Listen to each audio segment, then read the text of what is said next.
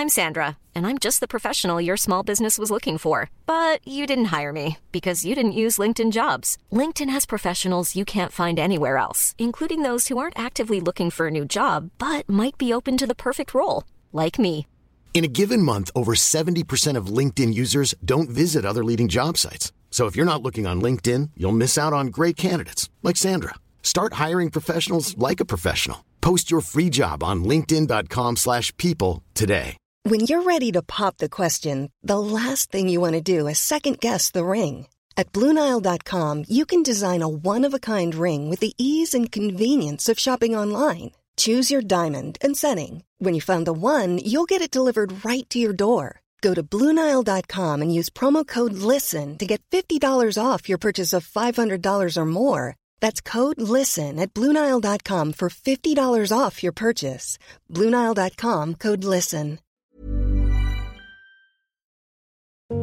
Shrouded in secrecy, guarded by guns.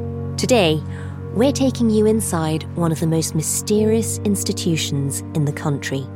The microorganisms and the chemicals that we handle here are probably the most dangerous substances known to man. The Times has been granted rare access through the airtight doors at Porton Down, the Ministry of Defence laboratories where they research chemical weapons and killer diseases. It's a timely tour, as in an exclusive interview, the Defence Secretary has issued a stark warning. The Times carries an interview with the Defence Secretary, who's warning of a growing threat of chemical and biological attacks. I think there is a growing threat of chemical or biological, and we've seen plots exposed in Europe. It is unfortunately what happens in a sort of breakdown of world order. Do you have enough space in your mind to deal with another horror story? You're listening to Stories of Our Times from The Times and The Sunday Times. I'm Manveen Rana. Today, inside Porton Down.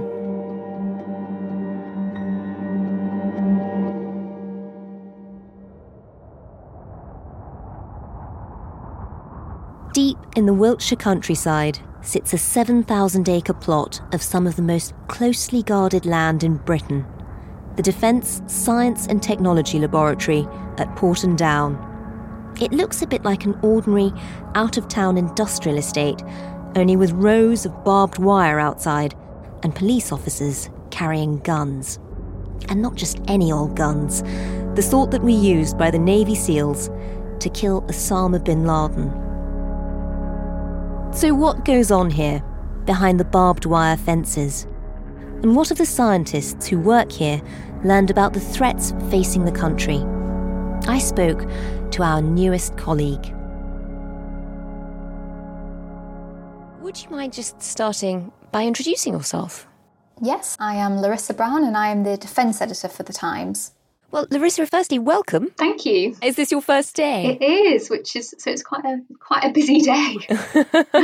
Congratulations on coming in with a massive scoop. Tell me about your visit to Porton Down. What made you want to go? No newspaper has properly been able to see some of the most sensitive labs before. And so it's something that I've been asking to do for a while. And now that the lab is working on coronavirus, they're being more open to journalists. It's such a huge site. A large facility, so DSTL is a huge organisation, but Porton Down itself is a big site physically. Yeah. We have a huge expanse, what we call the range. There's some explosive work that might take place out there. And there's some chemical work that might take place out there, training. The bit that I went into was specifically where they're working on the deadly diseases, whereas the building next door is more about the chemical weapons. What's it like? It's such a secret place. You very rarely get access. Once you get inside, there's so many layers of security. Somebody there had described it as like an onion. Our safety systems are, I guess you would call them an onion layer. So we have a number of systems in place, ultimately to protect our people, but also importantly the surrounding environment and the UK population. Yeah, and you were explaining before about the airlock system. Has there been many issues where either chemicals or biological items have sort of leaked out of the labs? We haven't. There has never, to my knowledge, been a release of microorganisms from this facility. Yeah. We regularly practice for that. This is the first time a newspaper journalist has been allowed in. Tell us in particular about Suite D. To get into that room, you've got to go through several doors, which are all airtight. So you've got to go through one door and then that closes before you're allowed to go through the next door, and then that's got to close before you're allowed through the other door. And of course, you've got to have a pass to get into that section. And then once you get in there, it looks, quite similar to a lab, I suppose, that you might have seen on television. The difference is there are lots of signs warning of hazards and dangerous chemicals, and they're wearing very thick layers of gloves in order to handle the pathogens. What sort of pathogens are in there? What do they tell you about what you're about to see? So we first went into level 3 and we spoke to a scientist in that room who was conducting work on coronavirus, and it was quite striking because there was a refrigerator in one corner of the room and it had anthrax and coronavirus and the plague, and all of that was inside one small container. So Suite D was the laboratory containing a variety of pathogens that the scientists were working on throughout the day. Lots of pipettes, special biojars which are used to transport coronavirus and the plague and anthrax. Everything you could really imagine in a normal lab, but of course you're in a particularly hazardous environment. I mean, it sounds terrifying, literally carrying bits of plague. Yes, well, as Tim Atkins said. When you first come here, and the first time you hold plague in a vial, and you look at that vial, which is 5 millilitres, and you understand that the number of infectious doses in that is large. It's enough to kill hundreds of thousands of people. That really does land with people, and they understand what they're handling, and the risks associated with doing that. And how did he feel about just the responsibility of it? He was saying things that sounded terrifying, but he seemed quite calm about it, really. So the microorganisms and the chemicals are probably the most dangerous substances known to man that we handle here. What exactly are they doing in these labs? There's all sorts going on in terms of coronavirus. One of the scientists that we spoke to, called Amanda, was specifically looking at disinfectants. So she was looking at which products would help kill coronavirus. And so that was the main part of her work. But we spoke to other people that were also just conducting tests. They were getting results back from members of the military who were going overseas or coming back home, and they were interpreting those results. We also were told about another test that was going on where they were using an artificial finger. We're just about to start this project. Is looking at if you deposit an aerosol on a surface, and then you touch that surface, what transfers to your finger. And this finger had just been developed in recent days, and this finger was being used to see how long coronavirus was lasting on surfaces. What we're trying to do is mimic a human finger in terms of ridges, the way that it curves. Has it got a name? At the moment, I think we're calling it the artificial finger, but we're not that far. It's not very imaginative. There was another one that was quite interesting where they showed us a smartwatch, and the smartwatch is being used along with blood samples to try and determine whether somebody who might have come into contact with something like coronavirus will go on to suffer from multi-organ failure or sepsis. How would that work? What this project does is takes data from the watch, takes other bits of data, so biomedical bits of data, and looks for a pattern. What they're doing is the smartwatch has got many different sensors on it. So, for example, it can determine somebody's sleep pattern and also their heart rate. And they're using the details from the smartwatch with details from the blood samples, and put together, they're trying to see if a pattern emerges that can determine whether somebody is then going to get sick.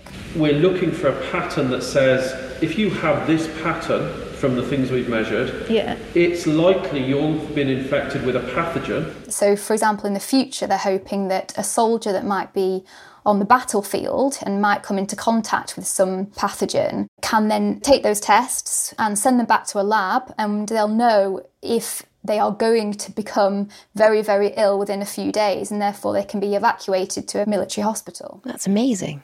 Tell me a bit about the people you met there. The person that was taking us round was a professor called Tim Atkins. So can you tell me a bit about what you're doing here? So this facility is all about microbial pathogens, and the pathogens that we handle here are the ones that are hazardous to humans, and they're typified by pathogens such as plague, anthrax. He had worked at the establishment since 1996. I think I have a brilliant job. 1 minute I can be talking to people like you, and that's brilliant. The phone can ring and I can end up in the police car whizzing off to a suspected use of a chemical agent, and advising the police and the emergency services. I get to see all of the research that's done in this facility. He's the technical lead, so he oversees a lot of the research. And obviously this is sort of the type of stuff that could kill you if you come into contact with it. From the outside, people will be like, oh my God, like you're dealing with all these hazardous materials. So the pathogens will kill you. Yeah. If you look at plague, that has killed a lot of people.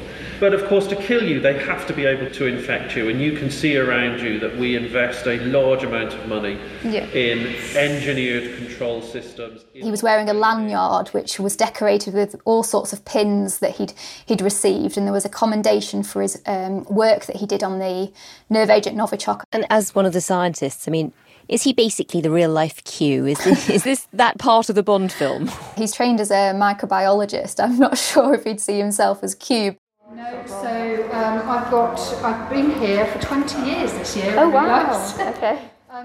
Amanda Phelps, she's a virologist, and she's also been at Porton Down for decades. And can you just explain a bit about what you're doing now then in terms of your work today? She, in particular, is looking at different disinfectants and how they impact the spread of coronavirus. And that's with a particular military focus. And she was telling us that in her lab she's wearing a yellow lab coat, so that means it's level 3 where things like coronavirus are. And then once you go into level 4, which is where they work on Ebola and developing research into that, you have to wear a red lab coat. And she was explaining how over the years she's been on all the different levels and has worked on, every deadly disease you can think of. And she was telling us about all the steps she has to take to make sure that the lab is properly decontaminated. Do you think about the sort of the consequences if you don't do all of these checks and safety measures? I do consider that, absolutely. So it's not something that any scientist would be complacent about. Our training is so ingrained and so entrenched. You went to look at sort of how Porton Down is dealing with COVID. What do you think the government wants people to understand about how all of that's working? I think there's been a lot of mystery about Porton Down in the past, because back in the 50s and 60s there were tests where they were using soldiers as human guinea pigs, and I think that all of that's changed in recent decades, and I think they obviously want to make clear that these people working at Porton Down are incredible scientists that are now taking part in the national effort to combat coronavirus, and their role is incredibly significant. Anyone in the UK who has been in South Africa in the past fortnight must quarantine immediately. Now, these measures are temporary while we investigate further this new strain, which is shortly to be analysed at Porton Down. Both of those viruses, as I understand it, are either in or heading on their way to Porton Down to be assessed by the expert virologists. It's got quite a colourful history, Porton Down. Tell us a bit about that. Well, actually, one of the conspiracy theories that I was reading about is people once thought that they'd got aliens and were testing aliens in the lab. So I did joke about that with Tim, and he said, absolutely, no, we do not. We've never had aliens in the laboratory. Not today. No, not today.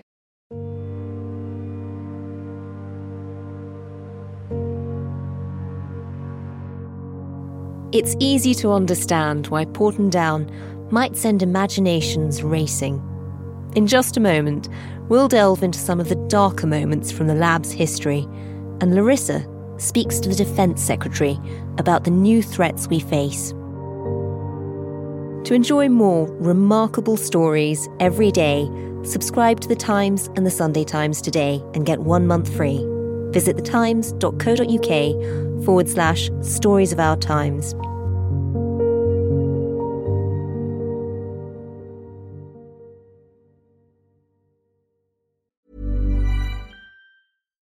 Here's a cool fact. A crocodile can't stick out its tongue. Another cool fact, you can get short-term health insurance for a month or just under a year in some states. United Healthcare short-term insurance plans are designed for people who are between jobs, coming off their parents' plan, or turning a side hustle into a full-time gig. Underwritten by Golden Rule Insurance Company, they offer flexible, budget-friendly coverage with access to a nationwide network of doctors and hospitals. Get more cool facts about United Healthcare short-term plans at uh1.com. I'm Sandra, and I'm just the professional your small business was looking for. But you didn't hire me because you didn't use LinkedIn Jobs. LinkedIn has professionals you can't find anywhere else, including those who aren't actively looking for a new job, but might be open to the perfect role, like me. In a given month, over 70% of LinkedIn users don't visit other leading job sites. So if you're not looking on LinkedIn, you'll miss out on great candidates like Sandra. Start hiring professionals like a professional. Post your free job on linkedin.com/people today. Many of us have those stubborn pounds that seem impossible to lose, no matter how good we eat or how hard we work out. My solution is PlushCare.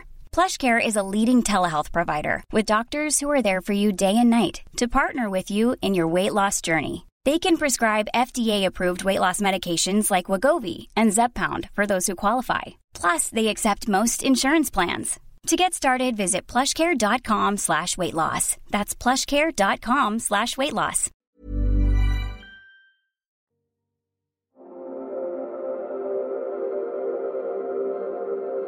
In April 1915, amid the chaos of the First World War, Germany unleashed a new weapon: chlorine gas. It was the first use of a chemical weapon in modern warfare. In response, the British government set up what they called the War Department Experimental Station, a self-contained, secret scientific village for research. Porton Down. Its task was to create Britain's own chemical weapons, and in the decades that followed, the UK was caught up in an arms race. On the third day after exposure, the casualties begin. It is, of course, necessary to confirm that they've died of anthrax. In 1942, Porton Down scientists tested anthrax on sheep on a remote island off the coast of Scotland. Dead sheep can be seen further down the line. It had to be quarantined for 48 years. An anthrax bomb was developed, but never used. And as World War II ended, the Allies discovered Nazi scientists had developed a nerve agent called sarin. Colourless, odourless, lethal in even the smallest doses. Porton Down needed to understand sarin and its effects, but animal experiments couldn't give them all the answers they wanted. One of the things that I wanted to ask them about, actually, in particular, was they did have a death there. He was a leading aircraftman and he was called Ronald Madison. And he was basically a human guinea pig who had participated in the tests of sarin nerve agent. So he died foaming at the mouth, and this was in 1953. And actually, it wasn't until 2006 that a report delved into that further and found that hundreds of servicemen had been subjected to unethical chemical experiments at Porton Down throughout the Second World War and the Cold War. They did do things that nowadays we would find completely unforgivable. It was one of the biggest cover-ups of the Cold War. At Porton Down, the work continued as the labs developed a biological weapon 170 times more lethal than sarin. The nerve agent VX. More about that later. But with the advent of the nuclear weapons program in the 1950s, the focus shifted elsewhere. Porton Down's offensive weapons programs were terminated. In 1997, the UN banned all production of chemical weapons, and the research done at Porton Down now is only defensive. It would be illegal for us to develop a new chemical that was specifically designed to cause harm to humans. What we do is take the chemicals, including nerve agents, that we know represent a threat to humans, and we develop protective systems against those. So that's why we need to make very small amounts of those chemicals in order to test those systems. The labs at Porton Down need to understand these nerve agents because, despite an international ban, chemical and biological weapons are still in use. A Syrian doctor claims these pictures posted on YouTube are evidence that chemical weapons were used against rebels in northern Aleppo. In 2013, the Assad regime in Syria used chemical weapons against its own people. Here's Anthony Lloyd, the Times war correspondent, speaking to the media from Syria that April. I found the location of the most recent chemical strike in Aleppo and followed that through to the hospital where the casualties have been treated.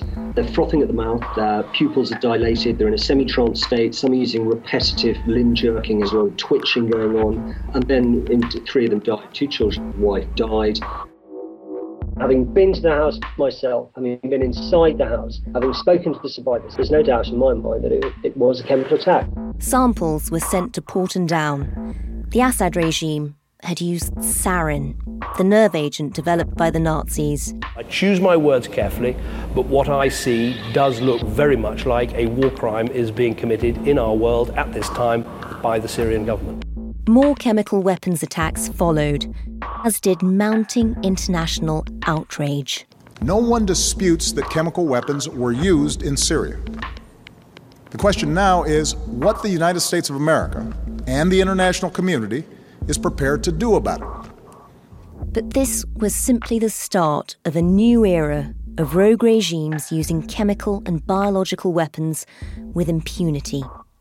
In 2017, North Korea's Kim Jong-un had his half-brother assassinated using VX, the nerve agent first developed by Porton Down. And then, in 2018, another nerve agent was used, this time very close to home. So the scientists that you spoke to, and I know you've also spoken to the Defence Secretary, and we'll talk about that in just a moment, but they were all very keen to tell you about new threats that this country is facing. Mm-hmm. Tell us a bit about that. Take us back to March 2018 and the Skripal poisoning, because that seems like a big moment in understanding how the threat in this country is changing. Remind us of what happened. So in 2018, Sergei Skripal, who was a Russian double agent who'd been living in the UK, had his daughter Yulia come and visit him from Russia, and they fell very ill and were taken to hospital. And so this appears to have been a state-sponsored assassination attempt after all. Order. Statement, the Prime Minister. It is now clear that Mr. Skripal and his daughter were poisoned with a military-grade nerve agent of a type developed by Russia. And it emerged that they'd been poisoned and that the poison had been put on their door handle to Sergei's house. When the Salisbury poisonings happened, this was one of the only places in the world that would have been able to determine that that poison that was used against Sergei Skripal and his daughter was in fact Novichok.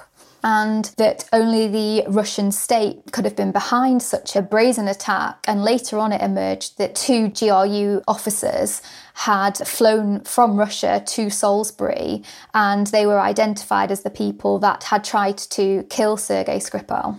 If they hadn't had determined the fact that it was Novichok, they wouldn't have had the response that they did in terms of the police trying to find the original substance. Professor Tim Atkins and his team were commended for their work. He and 2 colleagues received OBEs from the Queen. Have I been directly involved in saving lives? I would like to think so. I think if you took some of the advice I and we provided to the emergency services during the Novichok incident, I would like to think we stopped more members of the emergency services becoming ill. I think we did prevent injury, certainly, and probably death. And I think we've probably done that on more than one occasion. With the Novichok episode, obviously the Russians had loads of attack lines and disinformation, and one of those was they said, well, Porton Down had been developing Novichok and have leaked it from the lab. How plausible could that ever be? That's implausible. Yeah. It just would never get out, would it? No. Okay. Just because of all the systems I've described to you, the way we handle chemicals, the way we account for those, and all of the security systems associated with that mean that it is my firm and learned opinion that is an implausible position. And did he say what it was like to live through that? Because Portondown isn't very far from Salisbury, really. I mean, this is a local problem. Well, he was saying that, you know, when he was studying at university, he would never imagine that years later he'd be dealing with something like Novichok. I never predicted that I would see a chemical weapon used in a city close to Portondown. So I think probably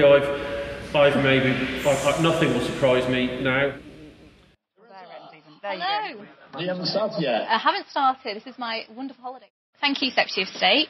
As Ben Wallace said in his interview with me, he sort of blamed a breakdown of world order. Let me just kick off with, obviously we're at Portondown, and of course this is a place where Novichok was looked at a couple of years ago, and I'm just wondering, how likely is it that we could have another attack like that again on British soil? Well, I think it is likely that in the world we'll see attacks using either chemical or biological weapons. We've seen the Syrian regime use it on its own people. We have seen ISIS in the past explore the use of anthrax and ricin as well as other type of gases, chemicals. So it is unfortunately mainly proliferated through the internet and the knowledge, a growing area of concern, which is why we invest in places like DSTL, who have decades of Cold War experience in chemical weapons and biological warfare. And do you see that threat increasing from bioweapons? I think globally, and I can't really comment on specifically the UK, but globally, I think there is a growing threat of chemical or biological. And we've seen plots exposed in Europe where we saw some of those terrorists were trying to develop that. So it is unfortunately what happens in a sort of breakdown of world order where you see people like Syria use it on their own people. We're talking to Ben Wallace, talking to the Defence Secretary.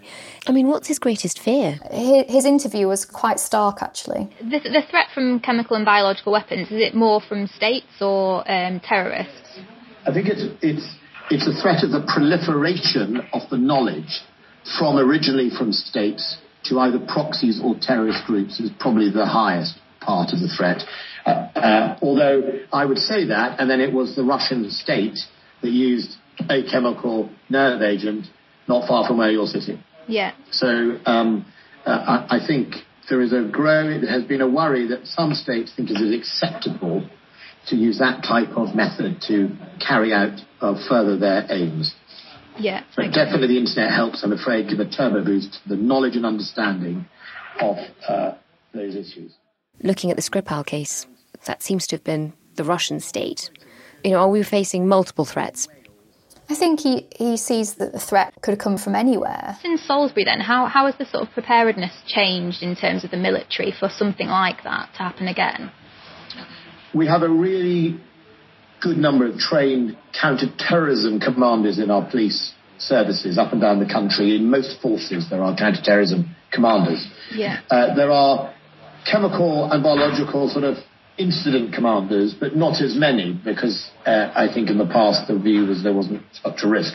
So I think one of the lessons from Salisbury would have been that we need to roll out more of these, or we need to make sure they're as current. The real lesson from Salisbury is exercising, and command and control, I think, was proven to be a success because we really took the counter-terrorism command and control network and framework and just flipped it into responding to the hostile state, which this was a hostile state attack. Thank you. Thanks very much. Bye. Bye, thank you.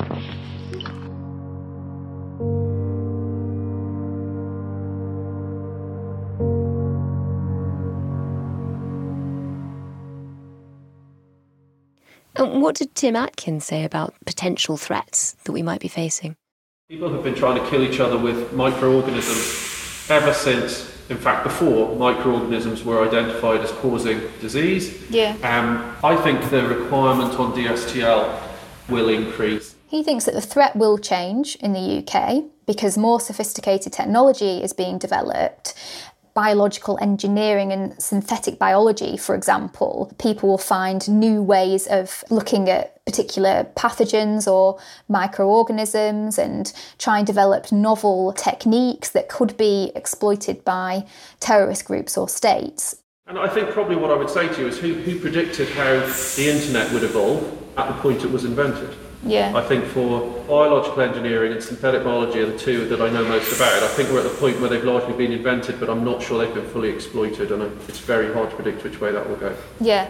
It's so secretive and always has been. Do you think they're working on stuff that they can't really talk about publicly, I suppose, but could be quite significant? Yes, they did say that there was stuff that they couldn't talk about, and it did leave me wondering what it was actually, because I felt like they'd been so open about all of the different work they were doing. I did think, oh gosh, what can you not tell us? So there are some sensitive things here. Yeah. We've just been discussing what we do here, and obviously there are some other things we do here which we're not going to discuss. We've peeked behind the curtain of Britain's most secretive labs, but some of the mysteries of Porton Down remain. You've been listening to Stories of Our Times with me, Manveen Rana, and my guest, the Times defence editor, Larissa Brown. You can find Larissa's full report from Porton Down, as well as photos giving a rare glimpse inside the labs at thetimes.co.uk. And we'll put the links in the description for this episode. The producer today was James Shield, the executive producer is Poppy Damon, and sound design was by Carla Patella. If you enjoyed this episode, please do leave us a review in your podcast app. We do read all of them. See you tomorrow.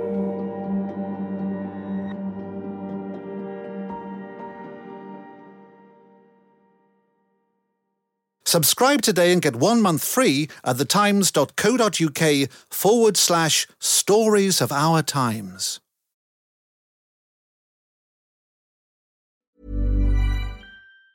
Hey, it's Danny Pellegrino from Everything Iconic. Ready to upgrade your style game without blowing your budget? Check out Quince. They've got all the good stuff, shirts and polos, activewear, and fine leather goods, all at 50 to 80% less than other high-end brands. And the best part? They're all about safe, ethical, and responsible manufacturing. Get that luxury vibe without the luxury price tag. Hit up quince.com/upgrade for free shipping and 365-day returns on your next order. That's quince.com/upgrade.